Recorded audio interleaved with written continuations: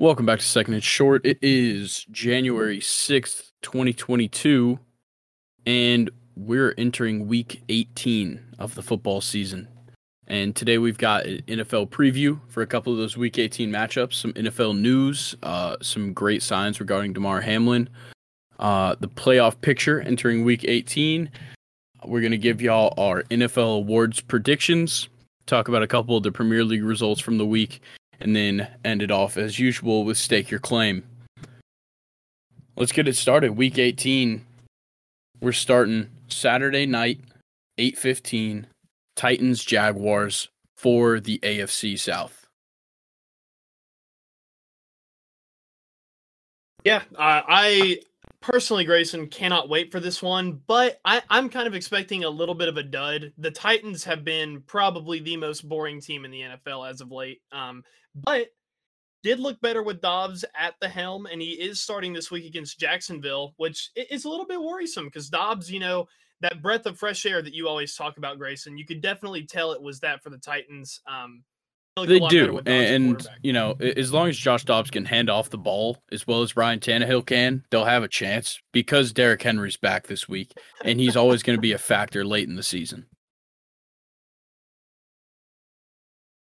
Yeah, Derrick Henry coming back is, oh man, that's a huge blow to the Jaguars, honestly. But I don't know, man. The Jaguars look very high-powered. Trevor Lawrence is playing his best football, and if they can get Etienne going, I think the Jaguars. Yeah, I think that Trevor Lawrence proved that he can play this Titans team pretty well. And in their first meeting of the season, he was 30 for 42, 368, and 3 touchdowns, and had his second highest passer rating of the season at 121.9. So I think there's definitely a lot more favor towards the Jags, and that explains the 6-point favorite. But I still think it could be interesting. I think with Derrick Henry coming off this injury, obviously he's still a little bit banged up. He's not 100%, but we know how much he can carry this Titans team. So I wouldn't be surprised if it's a close one, and I also wouldn't be surprised if the Jags win like 28-3. Yeah, I definitely agree with that statement. And the other thing I wanted to bring up with the last time these two teams played, it was 36-22. Jags took it, obviously, and it was a little bit closer if you look at the more detailed stats, though. Almost a really similar time of possession, almost the same there. Titans did have 4 turnovers though, and 3 fumbles, or 3 of the 4 turnovers were fumbles, and both teams had the same amount of first downs. So down to for Tennessee is Josh Dobbs just has to do enough. They need to have a simplified pass game because the Titans have no receivers, which we've seen all year long happen to them, but they do have Derrick Henry coming back. Titans just got to limit turnovers, and that's probably what you're going to get from Derrick Henry. And I think if the Titans do that, maybe, I will eat my words of what I said earlier about this game being. Yeah, I just don't think that the Titans can get creative enough with their game plan to outplay the Jaguars, because they're going to have to outscore a Jaguars defense that's pretty hot. They've been putting up a fair amount of points the last couple of weeks. Last week against the Texans, they put up 31, 19 against the Jets, 40 against the Cowboys, 36 against this Titans team, and 40 against the Lions. And that's just the last 5 weeks. They've been putting up points all season. So it's going to be tough for this Titans team to keep up if all they're doing is handing the ball off to Derrick Henry. Yeah, and another thing that I wanted to point out is the Jaguars' defense has only allowed 3 points in their last 2 games. They gave up 3 to the Jets and 3 to Houston in the rivalry game last week. Defense looks good too. This Jaguars team, don't let the record fool you. If they make the playoffs, which I think they will come out on top against the Titans, so you've got the Jags team. All right, I'm in the same boat. So we're both 100%. Taking the Jags in this one. And now we go to a game where one of the teams could play spoiler for, a division rival, and that's the Jets versus the Dolphins. The Jets are 1-point favorites in this matchup because Tua's out and Teddy Bridgewater's questionable. Skylar Thompson was getting the first team reps at practice this week. Do you think that the Jets will take this one and, ruin the playoff hopes for a division rival? I definitely think they do. The Jets will take this one, but one thing that I wanted to point out that it's a really interesting kind of upside for Miami in this game is the one bit of action that Skylar Thompson has seen this season was against the Jets earlier this year. He lost and didn't have a good game, but I just feel like that's kind of unfortunate for New York going into this game. Is that the quarterback you're going to see is the one that's already played against you. But yeah, we'll just have to see what happens. We do have a lot of injury news in this game, though, Grayson. Mike White is questionable for the Jets. And on the Dolphins side, you have Teddy Bridgewater, Jalen Waddle, Bradley Chubb, and Xavier Howard. Yeah, for sure. Huge blows for the Dolphins. You know, one thing that when I was looking at this matchup and seeing that, you know, the Dolphins have a good chance to make the playoffs if they win is I think it's best that their season comes to an end this week because I don't want to see Tua force himself back onto the field. He needs an extended break. 2 weeks is not enough to recover from, you know, 2 concussions throughout the course of this season. I think that it is in the Dolphins' best interest to lose this game and not go to the playoffs. I agree with you, and this was actually the claim that in the Stake Our Claim section. This is what I talked about: is maybe Tua, you know, regardless of the results of this game, should sit out the rest of the season if they are in the playoffs, or you know, like you just said, he could have an extended offseason. But yeah, I agree with you. It is in the Dolphins' best interest to lose this game. If I'm not mistaken, they basically already have all their stars locked up, you know, for a couple more years.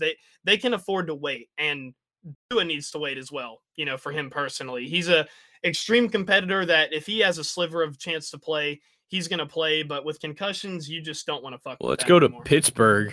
We've got Browns Steelers. Steelers are a 2.5-point favorite.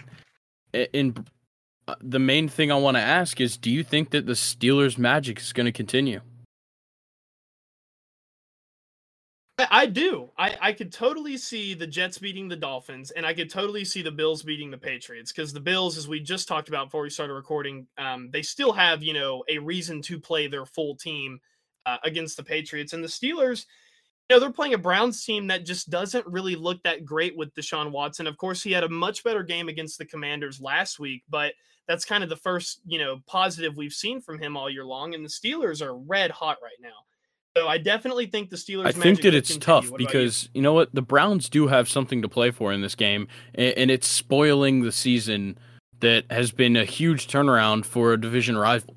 You know, we kind of overlook this sometimes when it comes down to the last week of the season, is that you're always going to play a division rival, and if they're in a position where, you know, beating you gives them a chance into the playoffs, you don't want them to beat you. You don't want to look like a worse team than them.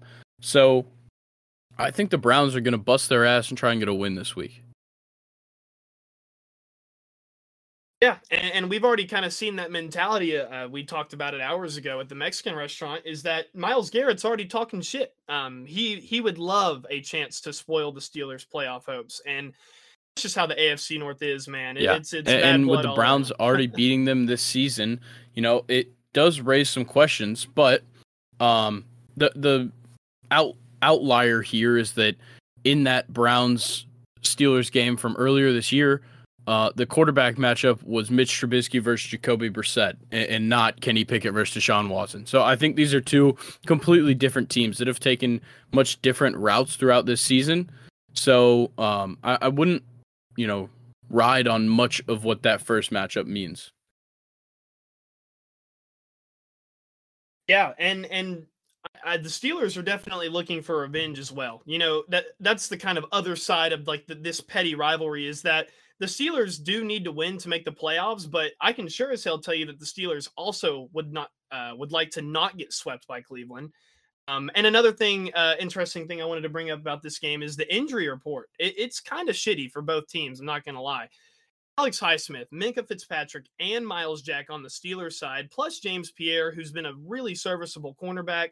On the Browns side, you have Denzel Ward and Amari Cooper. So a lot of superstars are questionable going into this game. But of course, it's Thursday as we're recording this. So and, you know, the last game that I really want to talk about is Rams-Seahawks, because there is an interesting thing for the Rams to play for here.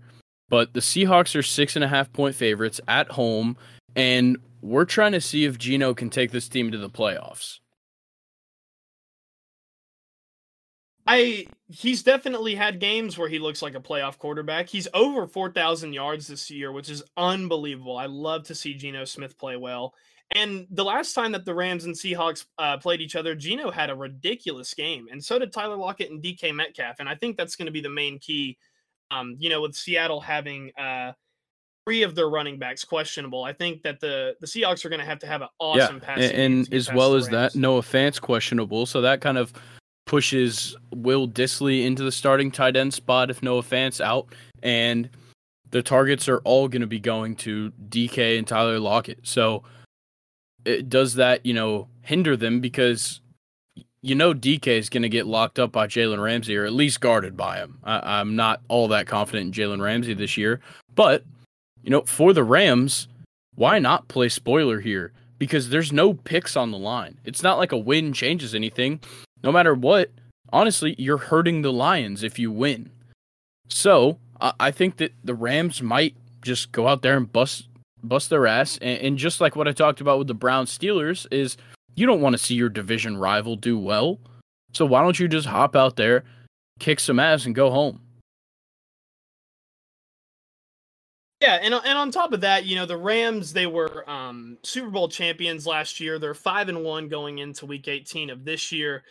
They've been poor, and it's really a good chance for the Rams. It's their last game of the season against a division rival. Why not go out with a bang and, end their anything else you want to talk about with any of these matchups?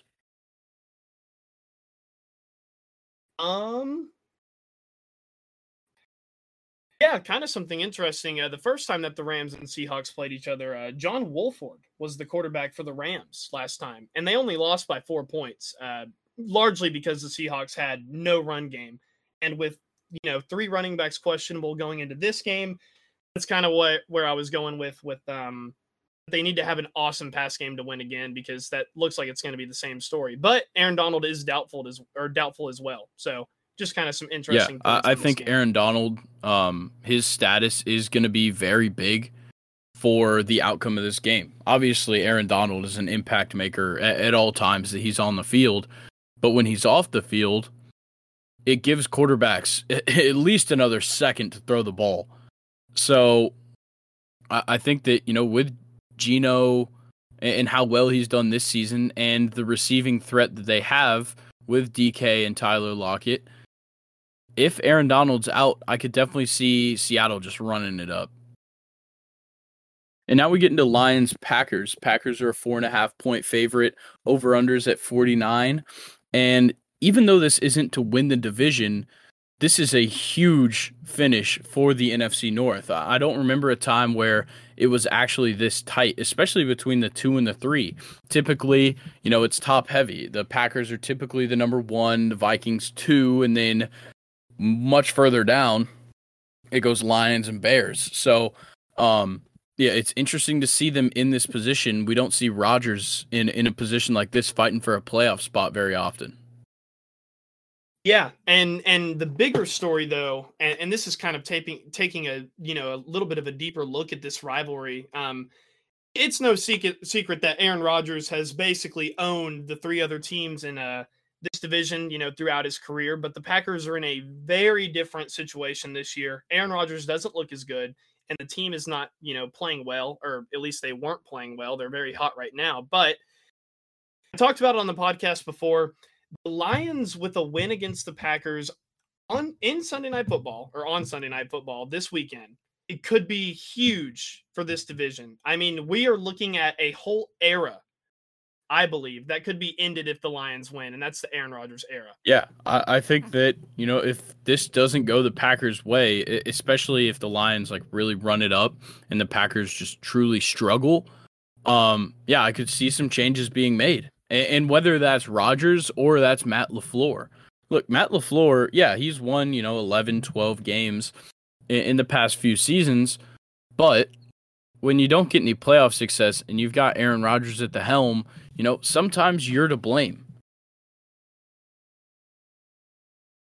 Yeah, and it's not like it's, only Aaron Rodgers. Matt LaFleur, he has had some, incredibly talented players with the Packers in his era, and they, like you said, have no playoff success. Aaron Rodgers at the helm. They've had Devontae Adams for years now. They've had a defense that just keeps getting better every season. And yeah, that's kind of, I think we've mentioned this on the podcast before too, is that Aaron Rodgers is in the hot seat right now, but you don't hear much about Matt LaFleur. And I think it should be I think the blame is honestly more on him and for the run game and how it's not helping out Aaron Rodgers. And yeah, Matt LaFleur definitely deserves to be in the hot seat a little bit more than Aaron Rodgers. And I definitely think he should be, reconsidering his future if they lose. I think so. And, what is on their side, like you said earlier, Rodgers has killed in his division for his entire career. And I honestly think he's primed to do it again. Look, he's 59, 23, and 1 against NFC North opponents in his career, and that is the second highest passer rating in division splits. Him against the NFC North, he's got a 112.8 passer rating, and that's phenomenal. Wow. Yeah, I think that just being a division opponent and having Aaron Rodgers, it changes everything, and so I'm going to take the Packers in this one. I'm going to take the Packers too, but both teams are 4-1 in their last 5. Both teams are coming off of scoring 40 against division rivals, which is kind of interesting as well. I don't know. I think the Packers definitely have way more momentum than the Lions, so I'm going to take the Packers, but I would not be surprised if the Lions end up winning this game. All right. It could go let's get into a little bit of NFL news. The obvious thing to talk about here is Damar Hamlin, and it appears that he's showing some signs of improvement. As of last night, doctors were able to lower the oxygen levels to 50% from 100, according to Hamlin's uncle. And then just a cool story I saw was Rodney Thomas, a rookie safety for the Colts, is a high school friend of Hamlin's and made the 112-mile drive from Indianapolis to Cincinnati to see his friend Damar. And he said that it helped him out a lot with the situation, being able to just go there and see him and be with him at, such a troubling time. I thought that was such a great story. Yeah, and just what we had talked about earlier today too is Damar Hamlin. He can't speak yet, but he is able to write notes. And his first note, or one of his first notes, were who won the game or something like that. And the doctors told him, "You won life."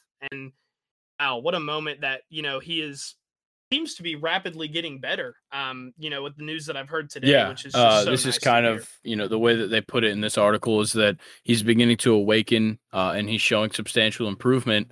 He was able to move hands and feet, obviously not walking yet. The doctors are still saying that he's critically ill and that significant progress is needed, but it appears that his neurological condition is still intact. Obviously, like I said, he can move his hands and feet. He wrote the note, and the doctors put it as not only the lights are on, but he's home. And that's a great sign for Damar and just his future, at least health-wise. Yeah, what a scary injury that was, and it's just so nice to hear him do well, and hopefully we can see him on the football field again because he has been absolutely amazing for Buffalo. If you're a Buffalo fan, Micah Hyde gets hurt really early in the season, which is a huge blow to this team. But, this guy out of Pitt, Damar Hamlin, comes in and shows up and honestly is playing like he could take Micah Hyde's job, with how hurt Micah Hyde's been in recent years. And just really sad the way that his season had been. And once again, before we move on, our thoughts and prayers go out to Damar's family, Damar, of course, and anybody close to the situation. Let's get into something that's kind of happening as a result of this. The NFL is going to stay on schedule with Week 18. There hasn't been a date set yet for Bills and Bengals to, I'd assume they'd resume from where they were. I'm not sure they'd restart the game, but they are going to keep all of Week 18 intact. It's going to follow schedule, and I think that has a huge impact on what the Bills are playing for this week, because obviously they're playing for seeding. Yeah, of course they are. they're 12-3 right now. They can move to 13-3, and then a possible week 19 is what we're looking at with the Bills Bengals game. But there's more to play for than just football. They're playing for Damar Hamlin. Now that they've received the news that he's getting better and he's significantly improving, I think that this team, though they're probably not quite ready to get back out on a football field, I think that they know what they're playing for. And with Damar, like especially knowing that he wrote that note and that all he wanted to know was who won the game. And that's what they're playing for. They're playing to win. They want Damar to know that they won a game for him.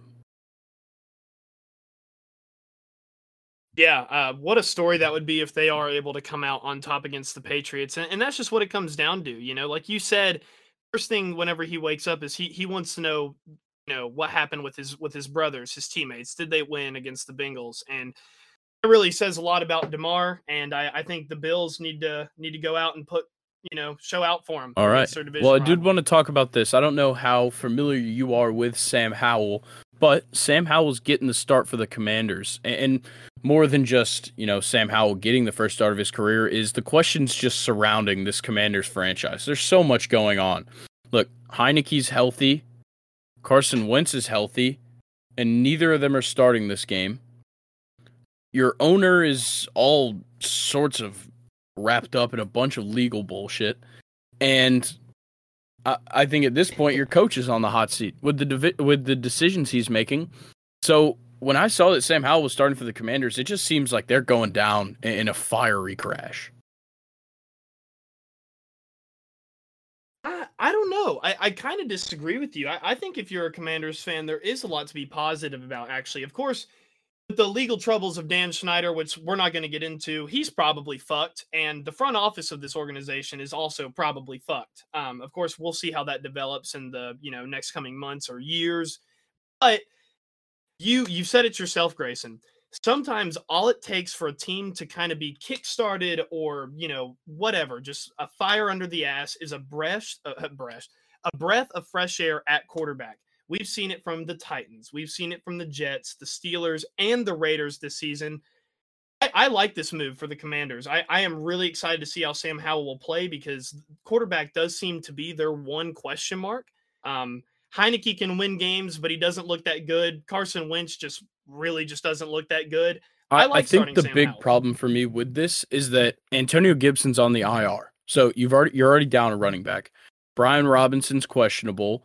So the ball is truly going to be put in Sam Howell's hands, and he's going to have to dictate the outcome of this game. Obviously, it doesn't mean anything. They're out of the playoffs, but, it's always nice to beat the Cowboys.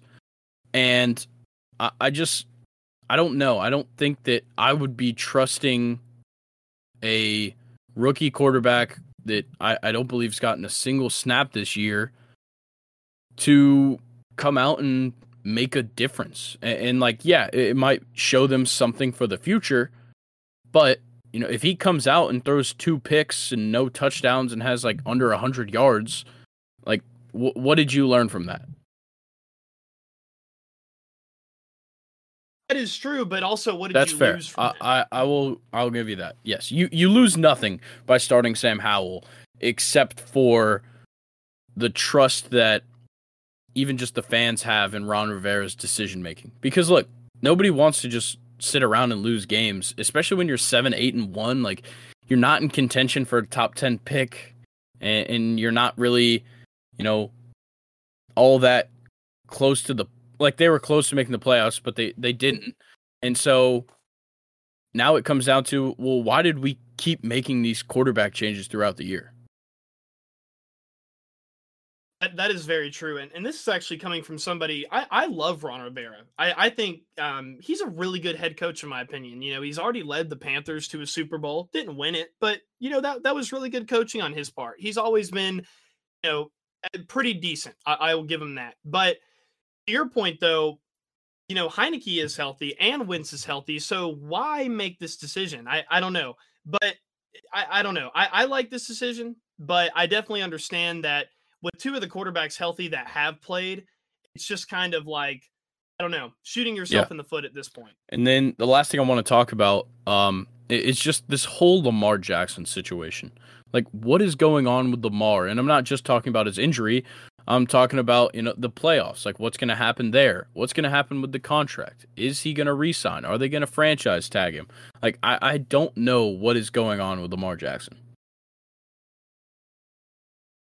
Yeah, there are definitely a lot of question marks, especially when you think about how good the Ravens offense this season was with Lamar and how good the Ravens defense has been without Lamar. This team could be a Super Bowl contender depending on how Lamar, comes back, because their defense has been rock solid. Their offense was good with Lamar, but there are just so many question marks surrounding him. I mean, who knows what will happen Yeah, in the playoffs for and Baltimore? with this injury, nobody really thought it was all that serious. He missed a couple of weeks, right? 2 or 3, and now Yeah. we thought he was going to come back. Didn't practice today, so he's probably not going to come back, and we're just left with even more confusion. And I think that this all boils down to Lamar is probably just done. I think he's just done with this franchise. Yeah, it's a bold claim, but it's a valid claim. I mean, he's been given no receivers over his tenure with Baltimore. He's been hurt a lot.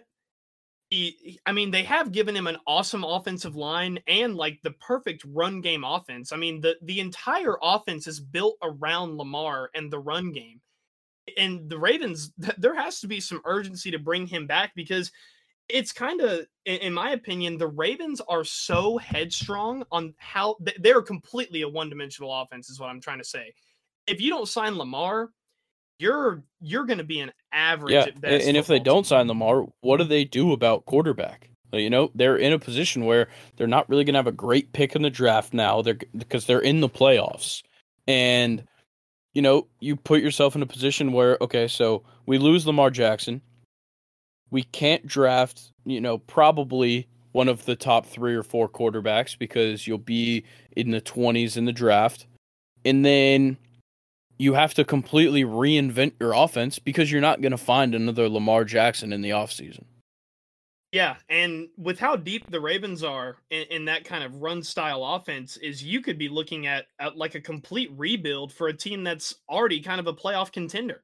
And, the Ravens definitely don't want to go backwards, especially with all the young talent they have. So I feel like if you're, in Baltimore's front office, bringing Lamar back is priority literally number one. I would have rather lost 10 games this season and gotten Lamar back than make the playoffs and still run him out of town. All right. I agree. Well, I think that'll do it for the news. And let's talk about some NFL playoff picture. Obviously, we're entering the last week of the season, and some things are a little bit foggy with the Bills-Bengals game being postponed. But the NFC, there is a lot of question marks for that 7th seed. The Seahawks hold it right now, but the Packers are a win and get in situation. If the Packers win, the Seahawks are out, and there's a few different situations that could happen in the NFC where so the Lions have to win. So the Lions have to win against the Packers, and the Seahawks have to lose or tie versus the Rams, or the Lions can tie the Packers and the Seahawks lose, or tie the Packers and the Rams and Seahawks tie, and the Commanders win versus the Cowboys and the Lions are in. It's a bunch of ridiculous stuff, but it all means that the Lions still can get in. And if they win, it helps them out a lot, but if they win, then the Seahawks have a much easier route to getting in. Yeah, and what a story it would be for the Seahawks to end up making it, after being such a cold team past couple weeks. But, man, I hope it's the Packers for the sake of my childhood, man. I'm not ready for it to be over. Yeah, and like we said earlier, we don't think it's going to be over. But, yeah, there's a lot of question marks there. And then when it comes to just seating up at the top, there's a lot that could change. The Eagles and Giants face off this week, and the Giants have their spot locked up at 6. But if I were the Giants, I don't really want to play the Eagles. I And if the 49ers and Vikings both win, I believe the Eagles could drop down to 3, meaning that the Giants would have to square up with the Eagles in the first round. See, and this is where Grayson and I actually disagree. If I am the Giants, I think the Eagles would be the team that I'd want to play the most. Just because of how funky division rivals can get in the NFL. It's a opponent that well. Of course, that could be flip flopped, and then the Eagles know the Giants super well. But I don't know. I feel like you have more of a chance to beat a better than you division team than a better than. But who's to say the Vikings are better than the Giants? That's a good point, but I don't know. I mean, yeah, maybe if you're the Giants, you wouldn't mind seeing the Vikings in the playoffs with how wishy-washy they are, but I want the Eagles. All right. Well, there is a couple more things that could kind of flip around. And I do think the Eagles would just win. Even if the Giants tried to win, the Eagles would just win. But, if they do lose, the Cowboys could win and take the 1 seed. The Niners could... There's a whole bunch of random stuff that could happen. But what we do know now, the Buccaneers are locked in at 4. Giants are locked in at 6. And then that 7 spot's up for grabs. But let's talk a little bit about AFC because, there's still four teams really, or actually 5 teams fighting for a spot. The Jags and the Titans are in their own individual battle, but otherwise the Patriots, Dolphins, and Steelers are fighting for that 7 seed. And I hope the Steelers get in there. I really do. It obviously could not happen, but as I've already said earlier, with the games that the Steelers have to rely on, I definitely think it's an opportunity. But I'm telling you, man, I am telling you, watch out for Baltimore if Lamar comes back and the defense keeps playing the way it is. That is a dangerous, could be 11-6 team or 10-7 team. And right now at 10-6, with the Bengals still not completing this game against the Bills, if the Ravens get the win this week and then the Bengals lose to the Bills whenever they play that game, the Ravens would win the division. Yeah, and that would just be a crazy kind of turnaround with how, hot the Bengals have been lately, but Ravens have looked good too, and they haven't had their quarterback like the Bengals and then, have. We already talked about Jags-Titans, and that one's going to be a shootout, but that one's a win and in situation where, the Steelers are in a tough spot. The Steelers need a win against the Browns, and then they need the Dolphins to lose and the Patriots to lose because they both have tiebreakers over them.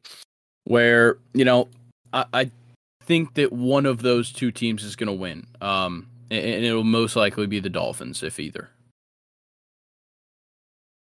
Wow. Okay, so you're taking the Dolphins over the Jets.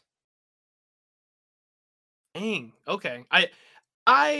I don't know. Both of those teams have been really cold, but I think the Dolphins, after Tua, they've just been in shambles. So I think the Jets will win that game. But I like. Yeah, I don't see the Patriots winning against this Bills team, like we already talked about. The Bills have much more to play for than anybody in the league right now.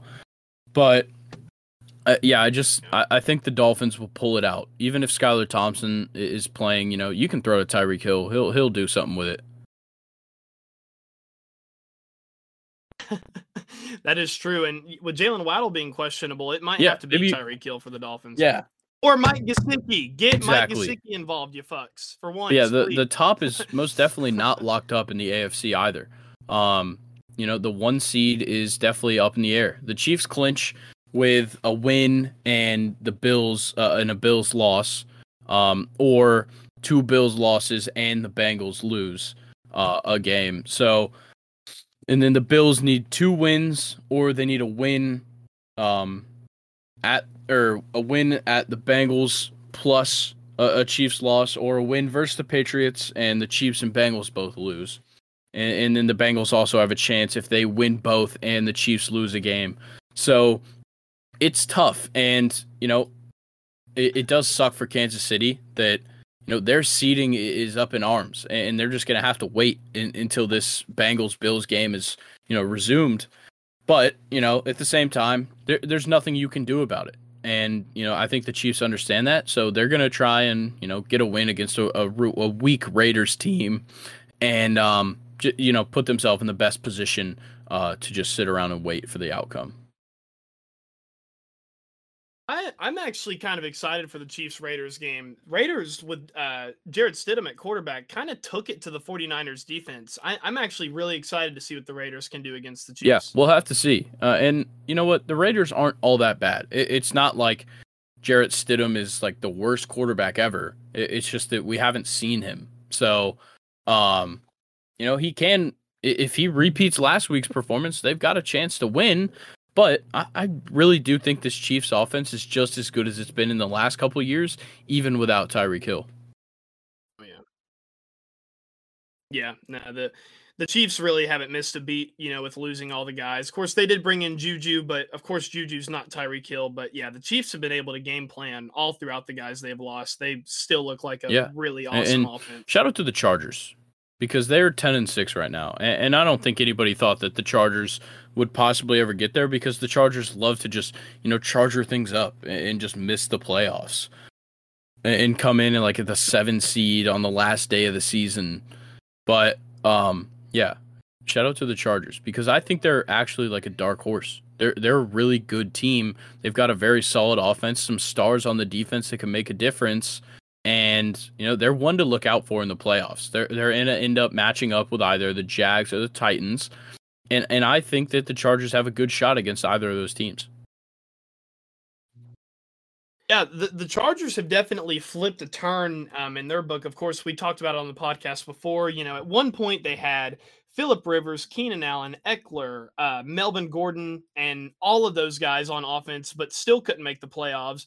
Now they're probably arguably even more loaded than they were before, and it seems like they are actually kind of, submitting themselves as a stable playoff, contending team, unlike the years before. So yeah, and one thing that I didn't even think about when I was going over the teams in the chase is that the Jags still have a chance to make it in, even if they lose to the Titans.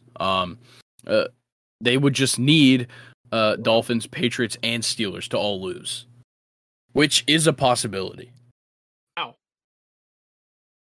Yeah, no, that definitely is a possibility, and wow, would that shake things up because the Titans would be in. Yeah, right? So the Titans would be in at the 4 seed, and the Jags would go to the 7 seed. Oh man, I don't know. The Titans, they're definitely a fun team, but I don't know. Not this season. They're just too boring. I think the Jaguars, making it into the playoffs, at, possibly 9-8, depending on how they play against the Titans. I don't think they'll go out first game. I think the Jaguars can beat some of these teams that are, 2, 3, 4, 5, and 6. Yeah, so and we'll have to see. you just said that the Titans are fun to watch. I wholeheartedly disagree because nobody likes watching short passes over the middle and just forcing the ball to the running back because it's not like, look, Derrick Henry, yeah, he'll stiff arm a couple guys here and there. He doesn't do anything like it's not like he's going to be like out there hurdling people like Najee Harris. Like he's not all that like agile, I guess is the word, or acrobatic.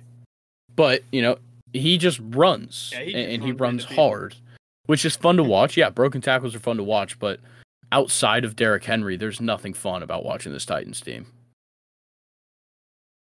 Yeah, let me go back on that. They've been pretty boring this year. In past years, I feel like they've been kind of entertaining to see, but yeah, this year they're not really, that fun to watch at all. They're just kind of cool to see them make it. I have family who are Titans fans, so that's kind of where that comment came from. But they're awfully boring. Let's get into these NFL awards predictions. So, just to run it down, we're going to be talking about Defensive Player of the Year, the best moment of the year, Defensive Rookie of the Year, Offensive Rookie of the Year, Offensive Player of the Year, Comeback Player of the Year, Coach of the Year, and finally the MVP of the NFL season.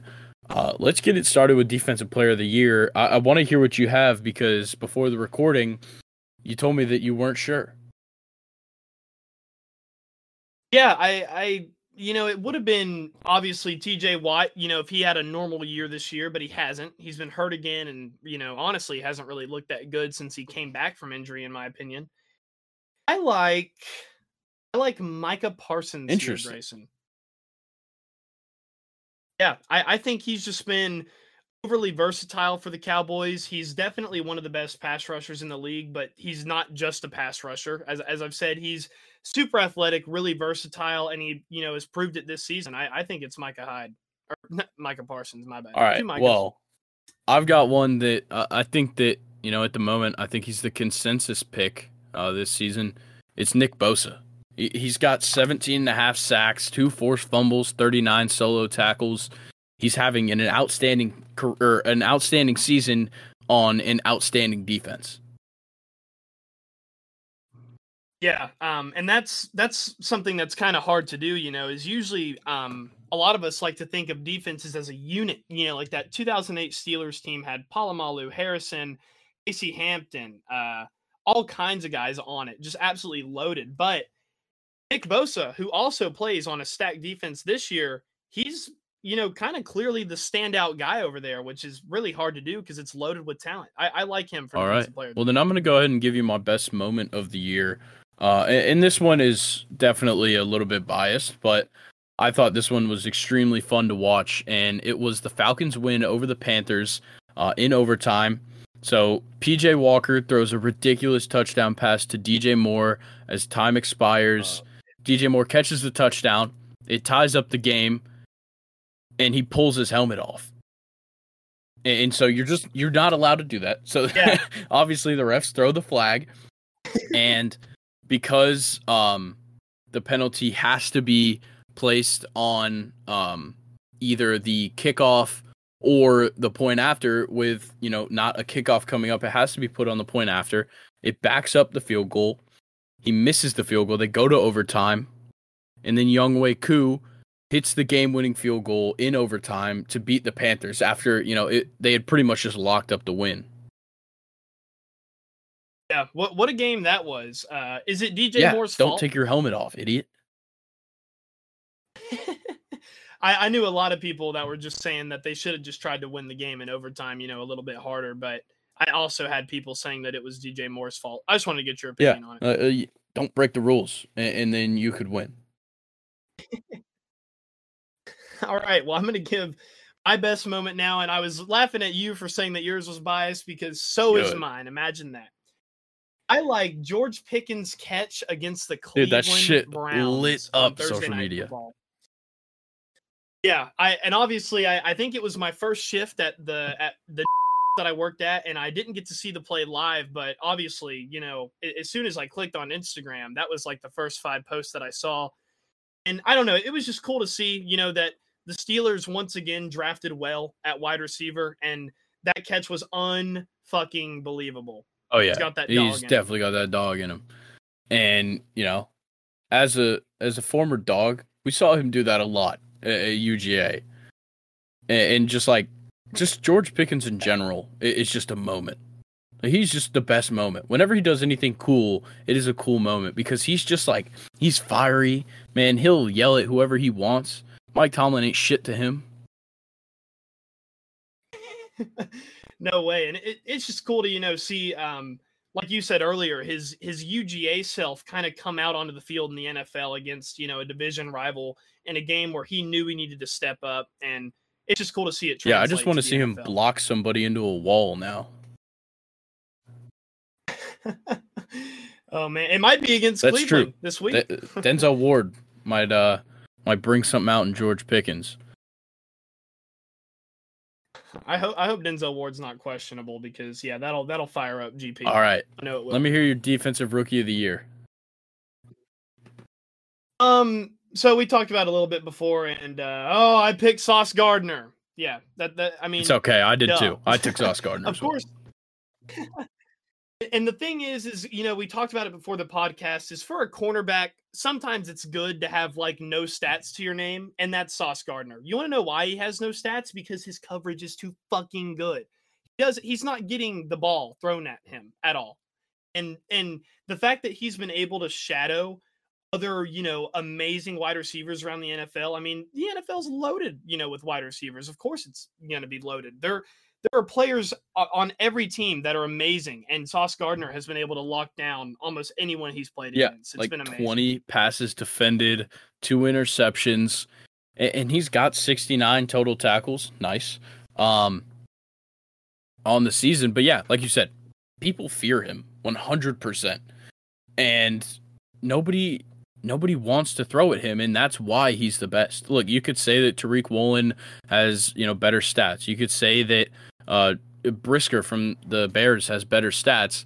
But what it comes down to is that you're not going to have stats when they don't throw the ball at you because they're scared of you. You're a rookie. Look, he hasn't even played his 17th game in the league yet, and people already don't want to throw at him. We talked about it in our rookie list. The game against the Lions, they didn't throw at him once. Like, he is a force to be reckoned with. And in my lifetime, that just doesn't happen with rookie corners. Listen, like I would argue that cornerback is one of the hardest positions in football. You're covering probably the most athletic guy on the other team. 6'4", 240, can run a 4.4, right? Just crazy athletes. You don't know what route they're running unless you've game planned well. And the fact that a rookie cornerback has been this effective in the NFL, it absolutely blows my mind. So, of course, he's going to be my defensive rookie of the year. When you're getting targeted less than, like, Jalen Ramsey and Darius Slay, like, top corners in the league, there's something to be said about that. All right. Sure. I'm going to go ahead and give you my offensive rookie of the year. And I feel like you probably could have predicted I was going to say this. It's Garrett Wilson.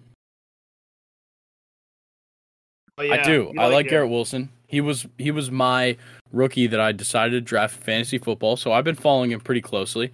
And I think what differentiates him from some of the other rookies is that, he did it for a whole season. And a couple of his last performances weren't great, especially this last game against the Seahawks. He was 11 targets, 3 receptions, 18 yards, but it's about what happened before that. Look, against Detroit, 4 receptions, 98 yards, 8 receptions, 162 against the Vikings, 6 receptions, 115 against New England, and numerous other great performances put him over 1,000 receiving yards on the season, and that's phenomenal. Yeah, I like the Garrett Wilson pick. Of course, he was a little bit lower than mine, or lower on my rookie list than yours. So I definitely am not buying the hype like you are. But I mean, he's definitely he's one of the players that would deserve this award. I will admit that. And just on top of that, that was with 3 different quarterbacks. Yeah, that's impressive too. For wide receivers, it's good to get used to one guy. I mean, we've seen it with Marvin Harrison, Peyton Manning, Ben Roethlisberger, Antonio Brown. Like, what makes receivers and quarterbacks are the relationships that you build with one another. And it's hard for receivers to do well when you have, a team that's under a lot of quarterback turmoil. And Garrett Wilson, on top of being a rookie, has been able to persevere through that. And that's impressive. All right, Luke, what you got for me at Offensive Player of the Year or Rookie of the Year? Kenneth Walker is my offensive rookie of the year. I love this guy. I think he is the reason that the Seahawks are as good as they are now, on top of the fact that Geno, also looks good, and Tariq Woolen and all those other guys. But Kenneth Walker, look, Chris Carson goes down. You need a guy to step up. Kenneth Walker does it beautifully. He's almost at 1,000 yards for the season. I don't know if he'll get it because he is questionable going into his Week 18 matchup. He averages almost half of a first down per carry. He's got 9 touchdowns. I love this guy. I mean, he's been absolutely amazing for this team, and he's a receiving threat as well. I think we'll see Kenneth Walker, I think he's really good, especially, from like rookie running back standards. But I feel like his impact isn't what's being seen for this team. I think what most people care about is Geno Smith and his impact on this team. Obviously, Kenneth Walker has been phenomenal. Look, he's put up over 100 yards 4 times this season. That's super impressive. Over 85 times. It's a ridiculously good season. I just think that there's guys that have made bigger impacts for their team. And obviously, Kenneth Walker has made a huge impact. I just think that Garrett Wilson means more to his franchise than Kenneth Walker. That's fair. That's fair. Let me get your offensive All player of right. the year. I feel like I had to do this, Yeah. and it's Jay Jettas. How could you not go with Justin Jefferson? Like, yeah, a lot of people talk about, you know, the quarterback should always be the offensive player of the year, but that's not the case because, you know, his quarterback wouldn't have been anything without him this year. The man had, he's probably going to be at like 1850 on the season after this next game. He's at 1771. He's got 124 receptions, 8 touchdowns. The man is just ridiculous, and there's no stopping him. Yeah, and we've seen it time and time again, is that defenses literally cannot game plan to do anything about this guy. He performs no matter what the circumstance is, and it's been so much fun to watch. And just to let y'all know, he's only 23 years old, about to turn 24 in a couple of weeks, but he's 23 years old, and he's already had 3 seasons with 1,400 plus yards. Yeah, I mean, you're watching the Jerry Rice of our generation, and that's not a hot take. No, this is the guy. And it's even scarier that, you know, he's got plenty more years in the tank. Oh, for sure. And the Vikings have plenty more years to get someone better throwing him the ball. I mean, I like Kirk Cousins, but we both know that they could have better. All right, my offensive player of the year. I have 2 guys written down. I like Patrick Mahomes or Christian McCaffrey here. Both of these guys have been amazing, especially Patrick Mahomes, considering the fact that he lost Tyreek Hill. He's still been able to perform, very well. And then on the, side of Christian McCaffrey, he had to get traded at the, kind of mid-season mark. He's playing on a completely different team, and he's putting up the same numbers. It was really amazing to watch. I was not expecting Christian McCaffrey. Yeah, I like the McCaffrey pick. He's been ridiculous in the receiving game too. I mean, unbelievable. And I'm pretty sure what was the game where he rushed through and caught a touchdown? Yes, that was a phenomenal one. I'll give him that. But he's ranked 34th in rushing yards. He's tied for 33rd in attempts, and he's tied for 20th in rushing touchdowns. I don't think that he stands out across the board for this award. And yeah, the stats definitely never lie, but just from what I've seen from him, I think he's been uber effective, and I think he's a big reason why the 49ers, on top of their defense, are as good as they are this year. Yeah, I think you can attribute their offensive success, a lot of it at least, especially in the last couple of weeks, to Christian McCaffrey's performances. Because, of course, he's going to make an impact. He's an amazing player. And like you said, his receiving game is what differentiates himself. Look, I'll give him this. Over 1,800 all-purpose yards is fantastic. But I don't see him, not even being a top guy statistics-wise at his position this season is what's going to hinder his opportunities at winning any awards. That's fair. Let me get your comeback player of the year, Mr. Grayson. I feel like there was nobody else to take than Geno Smith. The dude was, he was out of the league for like 6, or not out of the league, but, not a starter for like the last 6 years, and just miraculously wins the job over Drew Lock and plays every game this season and just absolutely lights it up.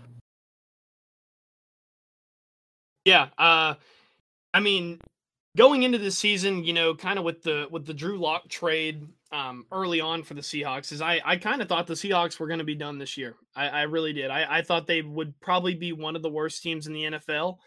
But, and you can attribute some of it to Kenneth Walker, but majority of it goes to Geno Smith. His play are the reason why the Seahawks are in the position they are in now to potentially play a playoff game. It's all because of Geno Smith. And, what a story. I remember watching his draft night, him come out of West Virginia with the Jets, and I was so excited that he got drafted. I really liked him in college, and then he disappeared. And it's just good to see him finally come back and, play well. He's had to persevere through a lot of, different teams and changes, and it's glad that all the hard work is finally paying off. Yeah, it's such a great story with Geno Smith. Like, he was an undeniable talent coming out of college, and when he got to the Jets, it was someone that we thought had a chance, and he bounced around a little bit, and maybe he's found his home in Seattle. I think he has. I'm kind of interested to see on what the Seahawks do to maybe like extend him. Do you think he could be getting a pretty nice paycheck soon?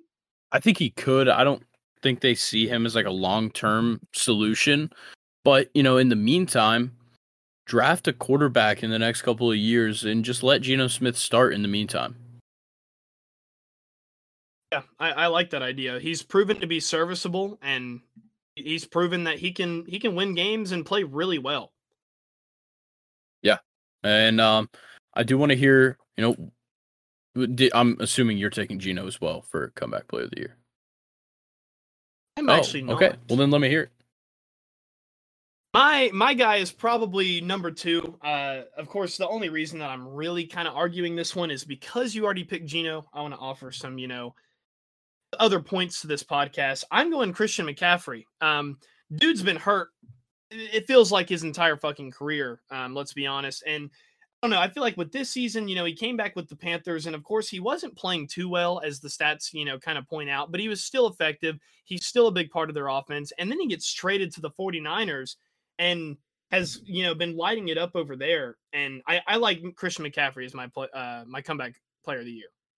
I like it. It makes sense. He has spent extended stints out on the injured list, and yeah, you're right. He has had a fantastic season for somebody coming back from that, and yeah, I don't see anybody taking it over Geno. Honestly, I think Geno just has the best case for it, just because of the time he's spent away. And, how well he has performed. Like you talked about earlier, he's over 4,000 yards on the season. He's 4th in touchdown passes. Like, this is a phenomenal season for Geno Smith. Yeah, I agree. All right. Well, let's hear your coach of the year, Luke. I'm interested to know, what do you think constitutes a coach of the year, and who's your guy? I kind of went out on a limb on this one, I feel like, but I've really enjoyed this guy's press conferences. He seems like he has the complete right mindset for his football team. And that's Brian Daboll of the New York Giants. I really like him for coach of the year. I feel like he's kind of been a lot of the reason that this team has kind of turned around their mentality, and they're playing like they're a team that belongs in the playoffs, in my opinion, and that's all to him. Yeah, I think Brian Daboll is an amazing choice. When it comes to the coach of the year, it's tough to, decide what warrants a coach of the year. Is it a guy that, steps in first year and really changes things immediately? Or is it a guy that just wins football games? And Brian Daboll did a good job at both of those this year. And yeah, I really like Daboll. He's a great offensive mind. It seems like he's bringing out the best in Daniel Jones, which we haven't seen from the other coaches that he's had. And yeah, Daboll is an amazing choice.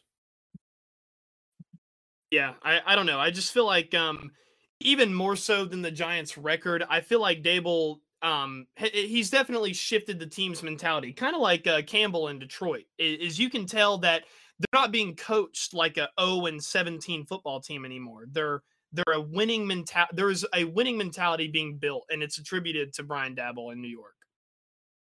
All right. Well, I'll give you my coach of the year. It's Nick Sirianni. It's tough to say it's not. Wow. With how good the Eagles have been. Look, they were 9-8 last year. They made the playoffs. But this is a whole different team this year. Like, you start off the season 8-0, a tough loss to the Commanders, but after that, you ride the momentum and you win 5 more straight. I honestly think they probably would have won out if they didn't lose Hurts after the Bears game. But, yeah, this team has been undeniably good. Yeah, there is no denying that Philly has been one of the best teams in the NFL this year, if not the best team. And it's a huge step up this season from last season. You could definitely tell for Philly last season, it was all about probably developing Hurts, in my opinion. And Sirianni's done an amazing job doing that because look at Hurts now.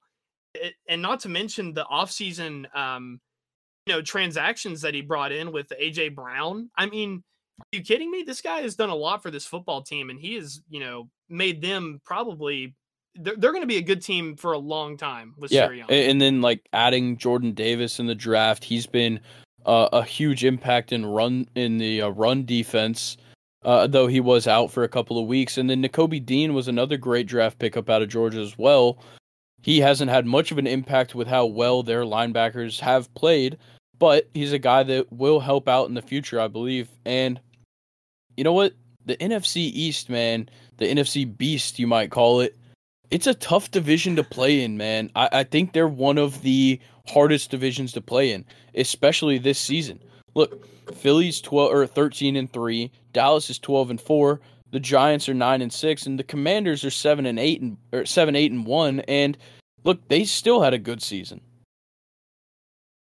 Yeah, and on top of that is the NFC East division. It's not just any kind of division where they're thrown together. These teams have history, and they absolutely hate each other. On top of the fact that all of them are pretty decent this year. Some of them are probably the best team in their conference.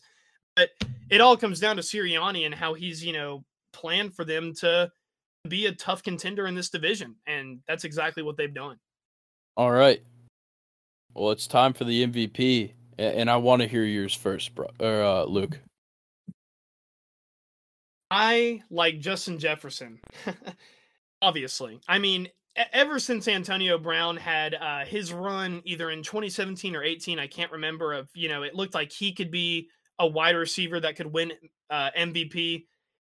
It's Justin Jefferson this year, man. He's been, obviously, in my opinion, the best player in the NFL. He puts up points no matter who he's playing against. He's going to get targets. He's a huge part of their offense. He's only 23. On top of all the stats that you brought up, about him earlier with your Offensive Player of the Year pick, Justin Jefferson's my most valuable player. I like it. Yeah, like I said, he was my Offensive Player of the Year, but I think the MVP has become a quarterback award, and it has been, and I think it's going to stay that way. I've got Joe Burrow winning it, and most people would say Mahomes, some people say Hurts, but I think Joe Burrow's the MVP. Look, they're coming off of a Super Bowl loss, and they've brought it back, and they're running it back this year. Like, look, they started off tough. The first two games are losses, but then you win two, lose one, win two, lose one, and then you've won out from there. And it feels like Burrow's just gotten better. He's fifth in passing yards at 4,260. He's second in passing touchdowns. He's limited the interceptions to 12. And yeah, of course, there's still problems with the offensive line, but, in the past 5 games, he's only gotten sacked 2 times. He's gotten sacked a total of 7 times. 7 times. I can't add. And that's phenomenal because that's the amount of times the Steelers sacked him in week 1. So if the offensive line can keep limiting the sacks, I think that Joe Burrow will just continue to play well and possibly lead this team back to the Super Bowl. I like the argument that you've made for Burrow here, but I don't think he has 12 picks this year, which is a lot, in my opinion. I think Burrow to be an MVP, he would need a more consistent, kind of season as well. As you pointed out, he wasn't that good in the beginning. I don't know. That is a pretty hot take, in my opinion, Mr. Well, you Grayson. said that 12 picks is a lot, and that ties him for 25th in the league. Oh, wow. It's an interception year. Trust me. Yeah, that is true. But yeah, no doubt Burrow's been great in the second half of the season. But I feel like as far as like our picks versus each other, Justin Jefferson has just been more consistent throughout the season than Burrow. But I mean, Burrow definitely has played well for sure. I don't think you could say that Burrow's really been inconsistent though. He's only had one game that was really a flop, that he truly didn't play well and that was week 1 against the Steelers. And that was really just the turnovers. But outside of that, like, he's consistently putting up 250 plus. He's got a few, like, he had 481 yards against the Falcons. He had multiple 300-yard games, and I think that his leadership on this team is the difference maker, because it's not like they have to have games where they rely on the run game or like he has to kind of take a step back. No, he takes over the game and wins these games for this team. I will give that to him. Is he, with Joe Mixon kind of having a little bit of an off year, or really kind of the whole offensive run game for the Bengals having an off year, he's definitely stepped up and played, like a top 3 quarterback in the league, just not my MVP. All right. So I guess that'll round it out for all of our NFL awards. So just to run it down back through the list, our defensive player of the years, I had Nick Bosa. I had Micah Parsons. And then our best moment of the year was the Falcons win off of the Younghoe Koo winning field goal in overtime. George Pickens sunning Cleveland on Thursday night primetime. My defensive rookie of the year was Sauce Gardner. Yeah, we both had Sauce. Offensive rookie of the year, I had Garrett Wilson. I had Kenneth Walker. Offensive player of the year, I had Justin Jefferson. Mine was either, well, actually, I'll change it from earlier. I'll just go straight up Patrick Mahomes. All right. And then comeback player of the year, I had Geno Smith. I had Mr. McCaffrey. And then coach of the year, I had Nick Sirianni. Ryan Dabble for me. And MVP, I had Joe Burrow. I had Mr. Jettas, gritty man. All right. Well, let's talk about some Premier League games. And I went to go take notes, and I hadn't really paid attention to any of the results from the week and thought that all the games would be on the weekend. Well, they aren't. They all played throughout the week. So we're just going to run through a couple of them. Actually, we're going to run through all of them. So we'll start it off. Monday, Brentford played Liverpool, and Brentford won 3-1. And this is Brentford's first win over Liverpool since 1938. Yeah, we remember that one. Oh, yeah, totally. I totally remember that one. All those great players on those teams. Yeah, really surprising game here. Cool to see Brentford win. Of course, Chelsea fan speaking here. I love it when Liverpool loses, but it was just one of those typical games where Liverpool kind of seemed like they dominated. They actually had less shots, but they dominated the ball. But it just kind of comes down to who was more clinical in front of goal, and that was Brentford. Yeah, and Ibrahima Konate conceding an own goal in the 19th minute, I think that just kills your momentum for the rest of the game. Yeah, those early own goals are, kind of underrated in my opinion of how crushing they can be to a team, and it crushed Liverpool here. Yeah, and I want to shine a little light on Brian Mbemo. I think that's how you say it. Mbemo, the midfielder. He had a goal in this one. 2 key passes, a 45.5% completion or pass completion. That's a solid game. And I think he deserved the man of the match in this one. Yeah, he definitely showed out against a really good Liverpool team, so I like it. All right. Let's get into, the next one. Arsenal drew against Newcastle 0-0. Not an eventful one, but, this is 2 top teams this season facing off, and, this is what's going to happen. Yeah, I can't believe there wasn't at least one goal in this game, though. But just like you said, Newcastle, what a season they are having. And Arsenal, also, what a season they're having, being top of the league. And I'm honestly kind of surprised that Arsenal dominated the game like they did, but, didn't have any goals to show for it. And I kind of feel like that's very fitting with how this game was. Yeah, I think that, what it came down to between both of these teams was accuracy. 17 shots, 4 on goal for Arsenal, and 8 shots, 1 on goal for Newcastle. You're not going to win that way. No, and Newcastle, Kieran Trippier was actually the man of the match, which I thought was kind of funny. Defenders are never man of the match anymore. That's true. I guess that's what you get in a 0-0 draw. Yeah, man. Defense. Defense. All right. Well, let's talk about Man U. They beat Bournemouth 3-0. And goals coming from Casemiro, Luke Shaw, and Marcus Rashford. Luke Shaw won the man of the match in this one, so we just talked about defenders never winning it. That's 2 straight. Oh, making me look like an idiot right now. But no, I really want to highlight something that we talked about previously is Christian Eriksen, Grayson. He got another assist today. I want to say he's the assist leader at Manchester United, which is just so nice to see, especially with that scary World Cup injury, or was it a Euro injury? Euros. Euro or World Cup? A scary Euro injury, where we thought that he might never play, let alone at the top level. Still, very cool to see. Yeah, and I think this was just kind of a matter of Man U just taking advantage of a pretty weak Bournemouth squad. Yeah, I agree. Manchester United, unlike in the NFL and in American sports, where, in my opinion at least, turmoil among players can affect how games go. And I don't know, it kind of goes to show, I think, with how well Manchester United are playing after the whole Ronaldo controversy, is that the whole team was kind of fed up with him probably for a long time, and they haven't wavered since he left. Yeah, I think that, the impact is obvious, but, regardless, Man U's looked really good. It's not a horrible season this year, surprisingly. They're in fourth right now. They've got a good chance to just keep moving up, but they've only got 2 points on Tottenham, so they're going to have to keep it up, and we've got a Manchester derby coming up next week. Oh, man, we will definitely be covering that one. Can't wait.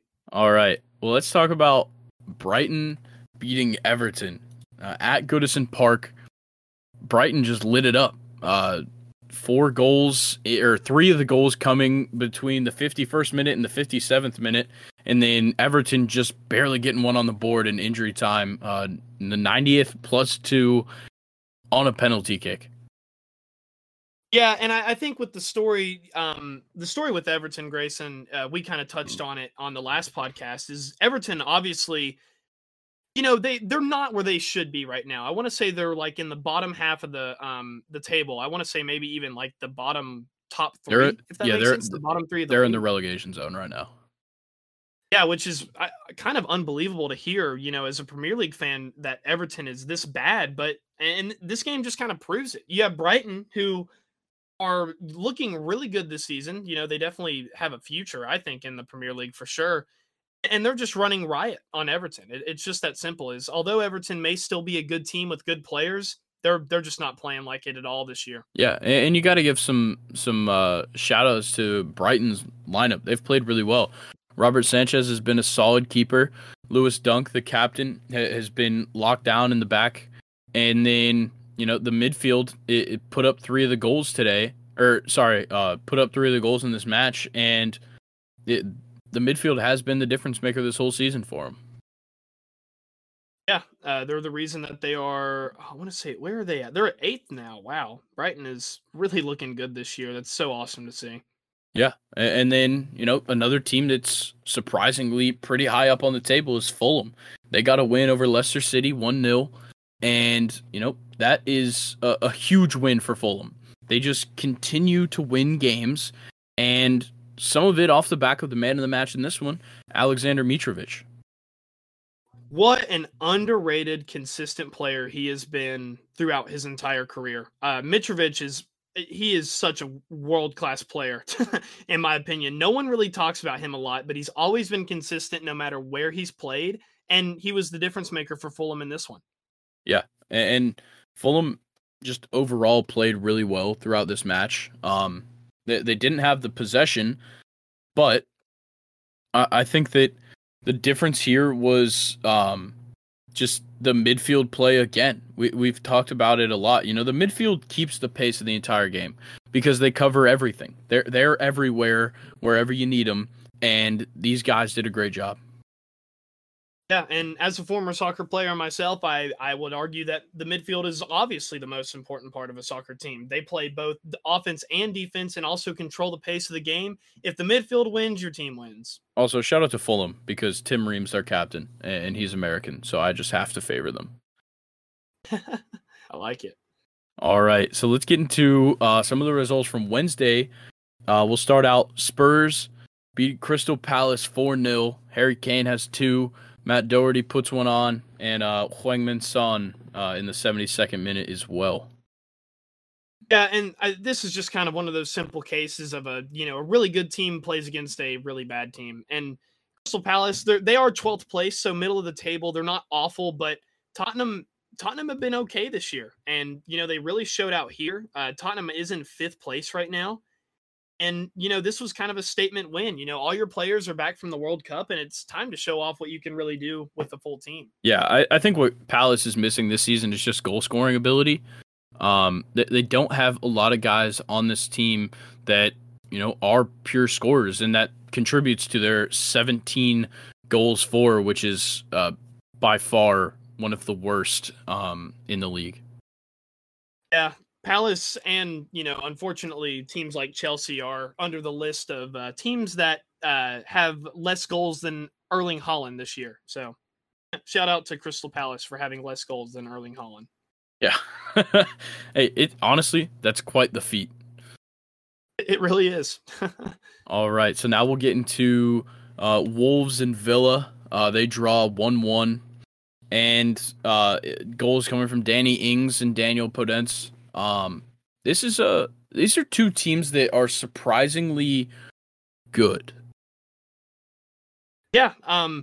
Wolves, obviously, they're in 19th place right now, but as Grace and I have mentioned, it's kind of strange because they're kind of like Everton in the sense where I would say they even have more of a loaded lineup than Everton does. But it's weird to see where Wolves are at right now, and I honestly can't really see it changing. I mean, Villa is an okay team, and with the roster that Wolverhampton has, they really should have won this game, in my opinion. But Aston Villa they're just in better form. Yeah. Also, just something ridiculous about Wolves is just how many Portuguese players are on that team. Yeah. They've got Jose Sa in goal, Nelson Semedo in the defense. They've got Ruben Neves, Podence, Nunes, Moutinho, all in the midfield. And then on the bench, they've also got Totti and Gonzalo Guedes. So, yeah, it's a huge, a team with chemistry.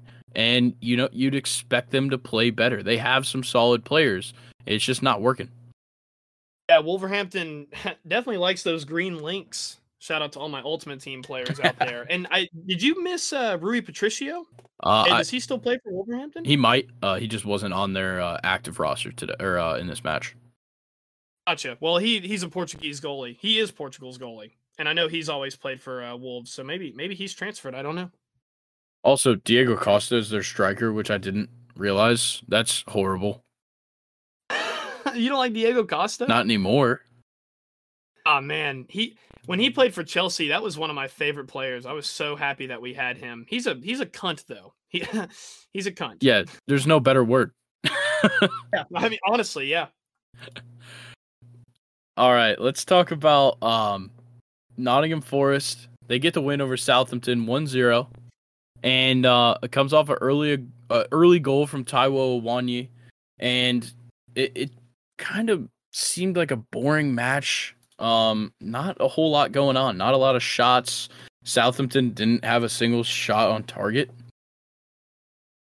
Yeah, and it just kind of comes down to, you can have all the possession in the world. Of course, I have always loved the possession stat as a soccer player, but, Southampton proves that it means nothing if you don't score. 62.5 possession to 37.5 is nice and all, but if you're not scoring, then what does having the ball even matter? And, Nottingham Forest was just more clinical in front of goal than Southampton was. Yeah, and they weren't that much more clinical. 8 shots for Southampton, 0 on target. Nottingham Forest, 11 shots, 1 on target. It just happened to go in. So they're lucky to pull this one out. But these are two, bottom of the table teams, and I'm interested to see, who gets relegated this year, because there is some teams that are kind of surprisingly playing well right now that I could see dropping down. I like that take because Everton, Wolves, and honestly Southampton, in my opinion, they have decent lineups. I would say they have better lineups than a couple of the teams that are, in like the 15th, 16th, 17th spot. But here we are, 18th, 19th, and 20th is Everton, Wolves, and Southampton. I definitely think, honestly, hot take incoming. Motherfuckers. I could totally see a flip of 15 through 17 and 18 through 20 at the end of the season. I don't think Everton, Wolves, or Southampton are going to get relegated this year. I think I could see Palace dropping down there. Yeah, I like that take for sure. All right, let's get into this next one. Leeds draw with West Ham, and this was actually a solid game. It was 2-2. Goals coming from Wilfred, I want to say it's Nanto,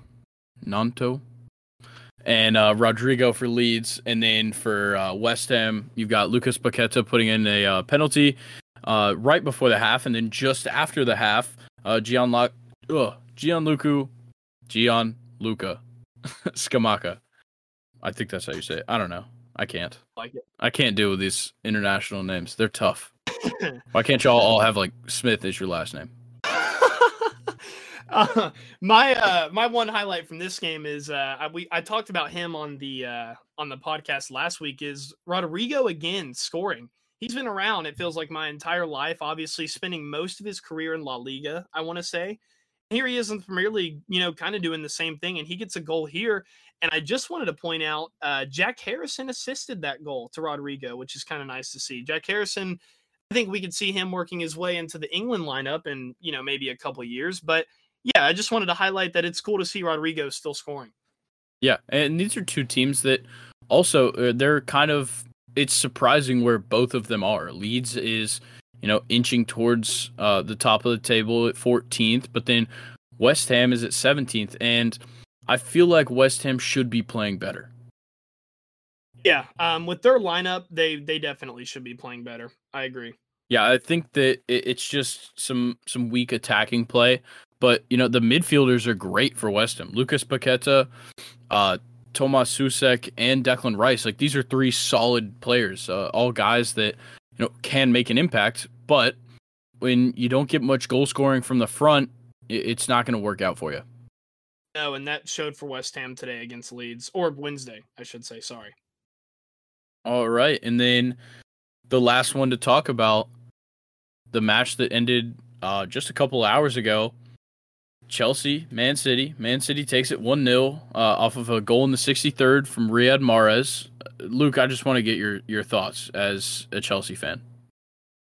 Chelsea continues to suffer this year, and obviously a lot of it's due to injury, but how good Chelsea should be, and how Chelsea's our fans, our standards as fans, sorry, can't talk today, are much higher than what they are, regardless of the injury. We need to be competing against teams like this, which we did compete against Manchester City today, but it's just a reoccurring theme for Chelsea this year. No goals, and it's been very frustrating to be a part of and watch. Yeah, and then Kevin De Bruyne takes home man of the match from this one. And, the biggest thing I'm seeing on his stats here is pass completion percentage of 87.2. That is phenomenal. Yeah, and I actually just wanted to bring up the Chelsea injury list going into this game.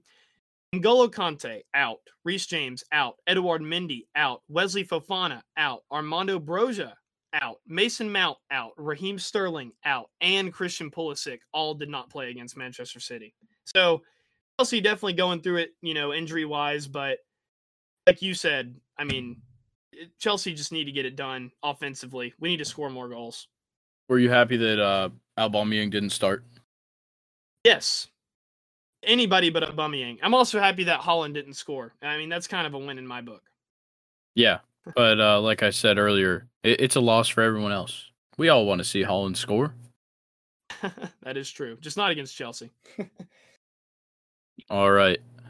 That wraps everything up for the Premier League. I didn't even think about it. So let's run through the table real quick. We'll go top to bottom. Arsenal bolster their lead at 1. They're now sitting at 44 points. They are in a tough spot. They've got some tough matches coming up.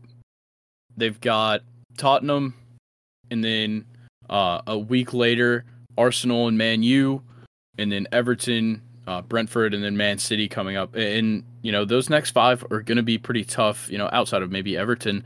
But if they want to defend this first place spot, it's going to be pretty tough. Yeah, the teams are going to be hungry for Arsenal, and I'll just go ahead and say this: Arsenal have been obviously playing extremely well this year, but I'm going to go out on a limb and say I think one of these teams will catch them, and I think obviously it'll be Manchester City. If they keep scoring and winning, I think that Manchester City will eventually catch Arsenal. I think their luck will run out. All right. So then at 3, we've got Newcastle, another team that's kind of on the heels. And at 35 points, they're definitely in range. They're in range for, jumping up. Yeah, and I would love to see it happen. Newcastle, I just wanted to highlight, has only lost one game this year. They've just tied 8 times, which is unbelievable. And, with me being an Atlanta United fan, I haven't forgot about the little Paraguayan who changed our team forever, Miguel Almiron. It's so awesome to see him be completely the best player of this Newcastle team and the reason that they're in third place. I love to see them do well. Yeah, and on top of that, there's a couple of other guys that are making a huge impact. Nick Pope, 10 clean sheets and 18 appearances this season is phenomenal, and I think that is a testament to their one loss. It's up to Nick Pope. Sure. All right, so then the next team down on the table, we got Man U at 4, and I got a feeling they're probably going to lose the Manchester Derby coming up next weekend, but they still look good, especially with all of the Cristiano Ronaldo problems that they had before the World Cup break. He's off their hands now, and I think that will be, we talk about it all the time. It's a breath of fresh air when you get such a problem out of your way.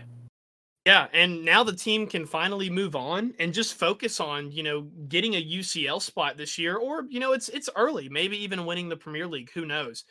I just wanted to ask: is this the first time that United and Manchester City are playing each other this year? I'm not sure. Because Let it me could run be through it real quick. Holland's. It could be Holland's first Manchester United or Manchester Derby. Nope. They played on October 2nd, and Holland had a hat trick, and so did Phil Oh, Foden. that's right. I remember that game. Yeah. Well, Manchester United will be looking to bounce back from that one for sure. Yeah. But let's see. So Tottenham at 5, of course. They're never going to make the Champions League again. No. They're sitting at 33 points, so only 2 points behind Man U, and 5 points ahead of Liverpool at 6. I think that Tottenham is good, but I think that we'll see the same thing that they normally have, which is injuries. I think that's what's going to plague their lineup this year. Yeah, not only injuries. I want to say you brought up this point on our podcast last Friday. Is that I'm just kind of they have more holes to fill throughout their team, and I feel like that's going to be kind of the difference maker for them going the rest of the season. Is January just started. Who knows who they'll bring in? Also, as the season progresses, who knows who will get hurt? And I feel like those are the two factors for Tottenham. Yeah, and they're fortunate that they have Heung-min Son back in the lineup, and Harry Kane's looking really good, coming off a 2-goal performance. Going forward, they need Harry Kane, and obviously they have Richarlison as well, but Tottenham is nothing right now without Harry Kane, especially in the last couple of years. He has been Tottenham. Yeah, he has been the entire team for sure. And they could all stand on his forehead. I could stand on his forehead. We could stand on his forehead together. Probably. And there'd still be room. Yeah. To fit the whole rest of Tottenham. Yeah. But Liverpool, like I said, they're at 6 at 28 points, tied in points with Fulham, only ahead on goal differential. And look, Liverpool they look good, but you're now coming off of a loss to Brighton, and you have to play them again. They're coming off the loss to Brentford. You have to play Brighton next week, who, like we've talked about, they're a surprising team. They're pretty good. And then you've got Chelsea the week after that. It's a tough next 2, but I think Liverpool can pull them out. Yeah, and with Liverpool, now having their full team back and kind of, practiced and reprogrammed into Premier League mode from the World Cup, it's no excuses for Liverpool. I mean, they're one of the best teams on paper, and they don't need to be in 6th place right now. It's as simple as that. They need to get back on track after this Brentford loss. Yeah, and Ibrahima Konate, that's only his third appearance of the season, and he conceded an own goal. I could probably see him not being in the lineup, or at least the starting lineup come next week. Yeah, that unfortunately for him might be a smart decision for Liverpool moving forward. But then, you got to attribute some of the success to the forwards. Roberto Firmino has played pretty well. Mo Salah, of course, doing his thing. And Luis Diaz having an impact in just his 8 appearances. There's a lot to look forward to, as well as Darwin Núñez. Yeah, Liverpool definitely have the pieces they need to get back on track. But as you mentioned earlier, is that they have some tough games coming up. Brighton's going to be hard, and Chelsea, 10th place or not, they're always going to be a tough team. So Liverpool have the keys to get back into the UCL place at least, but they're going to have to work for it for sure, especially being 5 points behind Tottenham. Yeah, and I talked about him last week. I think that, once Cody Gakpo is fully in this lineup, it'll make some changes, and I think they'll be a much better team when it comes to creating chances. Yeah, I mean, what did we say he was? 6'2", 6'4" playmaker. I mean, he's going to affect any team he's on for sure. Yeah, and now we get into kind of a string of 3 pretty surprising teams to be here. Fulham at 7, 28 points. That is extremely impressive. Yeah, and I feel like a lot of it can be attributed to the man that we've already talked about with Mitrovic. He's been scoring goals left and right, and he looks really good for Fulham. Yeah, I think all around they have some solid players all over the field, and it's definitely been the difference. There's not really any holes in their starting 11.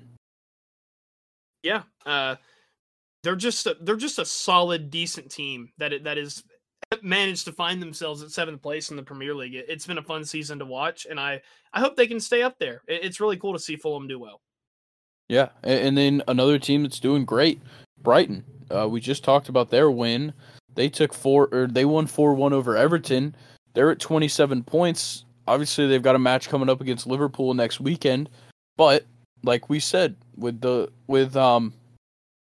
Fulham, they're another team that just kind of has some pieces all around the board.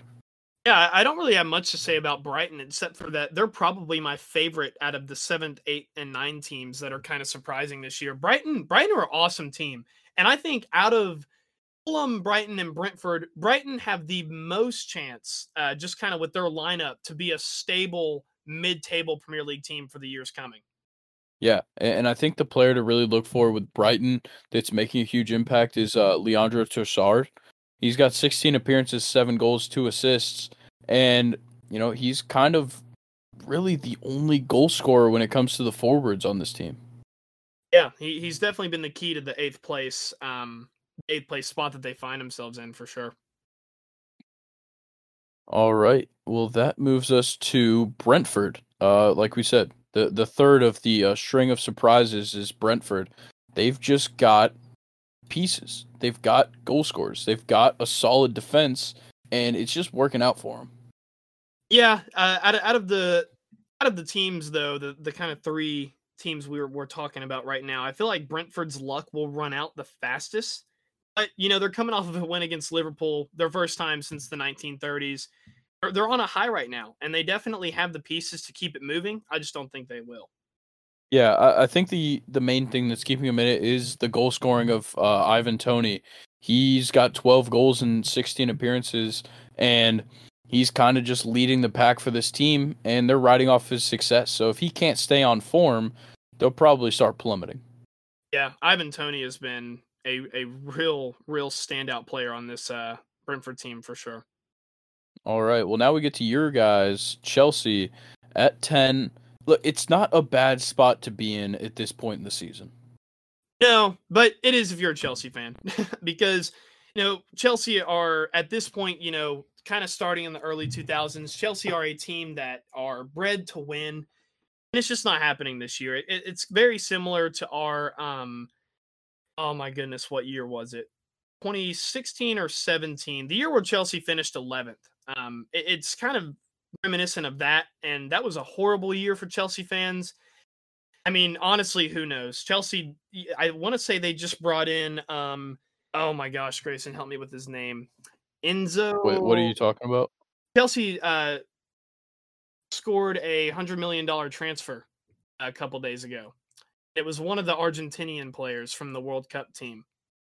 I think I missed this because I don't know what you're talking about. I think it's Enzo Fernandez. Yeah, Oh, yeah, yeah, yeah.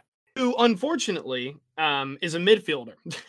Not really where I was hoping Chelsea would spend their money, but maybe with the injuries, he'll fit in and he'll get playing time immediately. But I think Chelsea needed a striker. Yeah, I think right now, the midfield option makes sense. With N'Golo Kante's injury, bringing on a young guy to just kind of keep working makes sense. And um, you've been playing Kai Havertz at kind of the forward position instead of midfield, with how bad Pierre-Emerick Aubameyang has been.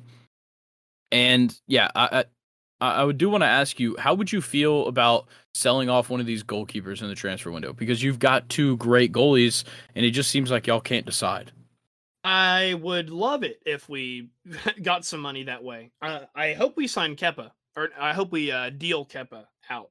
Of course, Kepa's really matured, since Maurizio Sarri's tenure at Chelsea. That whole thing with not wanting to be subbed off and how horrible that was. Kepa's definitely matured, and he likes being at Chelsea, I would say. But we need to get some money, and Mendy needs to be the main guy. So I am all for selling Kepa. Is there a forward out on the market that you'd be eyeing? I like Chiesa actually at wing, not a striker. I think Chiesa from Juve at a winger spot would be awesome for Chelsea. I like that. All right. So next we've got Villa. Villa's at 22 points. Look, we talked about it. They're kind of. It's surprising that they're playing this well, but once again, it's a team that has a lot of good players. Emiliano Martinez in goal. Tyrone Mings has been a solid center back this season. And then on top of that, you've got a couple of guys that are okay, and they kind of just fill the role well up top with Danny Ings and Leon Bailey. Yeah, and one thing I want to point out about this Villa team is they're young too. But I got a question for you, Grayson. Is Emilio Martinez on his way out? He might be, and I think he's going to get some attention from outside of the Prem as well. But I think with where they're sitting at right now, Villa has an opportunity to make, one or two signings and completely turn this team around and become a contender. And I think that Emiliano Martinez's prowess at the keeper position kind of holds them in that place. Yeah, they definitely need to do whatever they can to hold on to him, at least for the rest of this season, I think, and just kind of sign to build around him. Yeah. And like they've only given up 26 goals. They're just not scoring enough. Yeah, and a lot of that can be attributed to that man in goal. But, after his World Cup performance, the teams are going to be calling, and it's going to be a big money transfer if it does happen.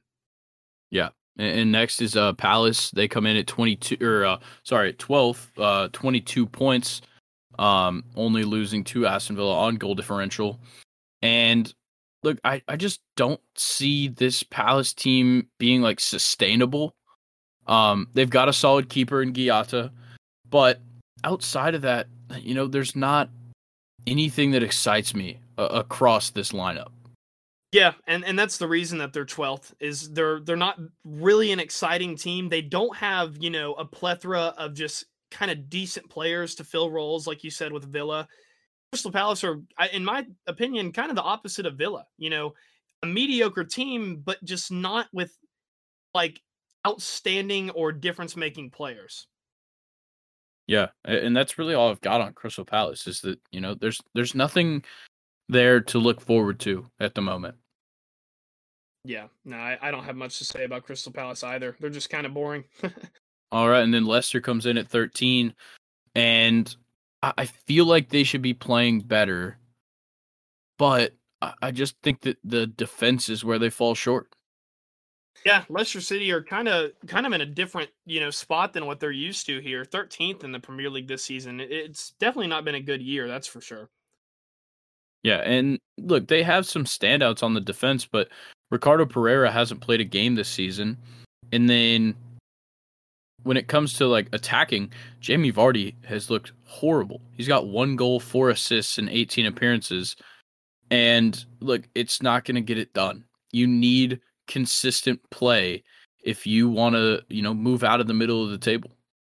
Yeah, and another thing that doesn't look good for Leicester City either is I feel like they're really good players like James Maddison and Yuri Tielemans could be on their way out this year. I mean, both of them are, they're playing well on a really bad team, and I could definitely see teams calling, especially for James Maddison. He's been amazing. Yeah. And then, the next team we get into is Leeds, and another team that I feel could be higher, but I understand why they're here. I think Leeds, they definitely have a good mixture of players as far as like they have your older guys who are seasoned, to the game more, but then you also have your young talent. I just feel like Leeds is a little bit too much of that young talent, and that's why they find themselves at 14th in experience. Yeah, and I think that what they need more of is playmaking opportunities out of the midfield. Their top midfielders and appearances with Matthias Clich, 0 goals, 0 assists. Brendan Aronson, 1 goal, 2 assists. Mark Roca, 1 goal, 1 assist. And then Tyler Adams, 0 goals, 0 assists. They need more contribution from the midfield. Yeah, and Rodrigo, to your point, has already proven that he can score. Just give him a midfield that can pass the ball to him. Alleviate that pressure off of him. You'll get more goals, and you'll be higher than 14th. Yeah, and then coming in right behind him, Nottingham Forest, tied up on points at 17. They're not good, but there's things to look forward to. Yeah, there's one of those teams. They're kind of one of those teams where I think that they definitely belong in the relegation zone, but they're just kind of they're getting results more so than Everton, Wolves, and Southampton, and I think that's the key for them. It's just the fact that they've been able to get results more so than the other three teams I just mentioned. Yeah, I think the thing that's just standing in their way is goal scoring. 13 goals, that is brutal. Yeah, you're not going to have a very sustainable team if you're only at 13 goals on the season. Yeah, they've got a worse goal differential. They're tied for last in goal differential at -21 with the team that comes in behind them, Bournemouth. And Bournemouth, another team that just doesn't look good. And they've got a few more talented players, but we're not seeing much out of them. Bournemouth is one of those teams where I would actually put money on them to get relegated this year. like I said, I am very confident that, at least one of the teams, Everton, Wolves, or Southampton, will fight out of the spot that they're in. And I think Bournemouth could be one of those teams that we will not see in the Premier League next year. Yeah, and Bournemouth is a true just Premier League floater. Yeah, they are. But coming in after him, West Ham, a team that, is kind of a certified mainstay in the Prem, is just absolutely struggling. And I just think it's off of consistent performance. They need more consistent performances out of the midfield. I would actually argue that West Ham, out of all of the teams in the Premier League this season, except for maybe Chelsea, finding themselves at 17th is a horrible season. I mean, probably beyond what they could have imagined the worst could have been this season. And they need to find a way to turn it around because they look like one of those teams that could get relegated just as easily as well as Bournemouth, And they just do not look good at all. It's been very surprising to me this year. Yeah, I think that the midfield is just falling short. Look, Declan Rice, yeah, he does his thing, but Soucek isn't doing a ton. Pablo Fornals is not doing much. Lucas Paqueta is doing okay, but he doesn't have the appearances. But then, when you're relying on kind of a rotation of forwards, it's really tough to win games. Yeah, and that's been proven with West Ham this season. As you said, their midfield is pretty stable, but a lot of those guys, Lucas Paqueta, he's coming from an AC Milan team that is very good now. Of course, Paqueta wasn't really on the AC Milan team that was, back to top 3 in the Serie A, but Paqueta's not going to want to stay and play in the championship. And I can sure as hell tell you that Declan Rice isn't either. So West Ham, they really need to pull things together, or you could see a lot of players leaving their team because, as we've said, it's surprising to see them this low. They have good players, and my argument here is that if they're in the championship, you could see a lot of people jumping ship. Yeah. And then another team that some people could jump ship from is Everton. Right now they're 18th, first in the relegation zone, and they just are not good, man. Jordan Pickford is a good goalie. I'll give him that. He's a good one. But you need more just from the defenders in front of you. Yeah, I mean there isn't a good goalie in the world, without a good defense, and Everton do not have a good defense, but they have Jordan Pickford. And to the point I just made, players like Pickford don't want to play in the championship. It's just that simple. If you keep playing bad and get relegated, you will lose players, and Everton are in the same boat as West Ham. Yeah, and once again, it's just the attacking. Look, Dominic Calvert-Lewin hasn't done really anything this season, and it leaves the pressure on a lot of young players that just aren't quite ready. No, but I guess they'll have to be ready in the championship. Yeah, we'll see. And then Wolves comes in at 19. They've got 14 points right now. They have talent, but they just can't win. Yeah, and the thing with Wolves, though, is I'm not too sure where you sit on this, Grayson, but Wolves, out of the bottom three, they will be the team that does not get relegated. I think that they'll eventually find their form. They're loaded. They're basically Portugal, and they're going to dig their way out of this hole that they're in for sure. I think they will. Well, we know Portugal falls short.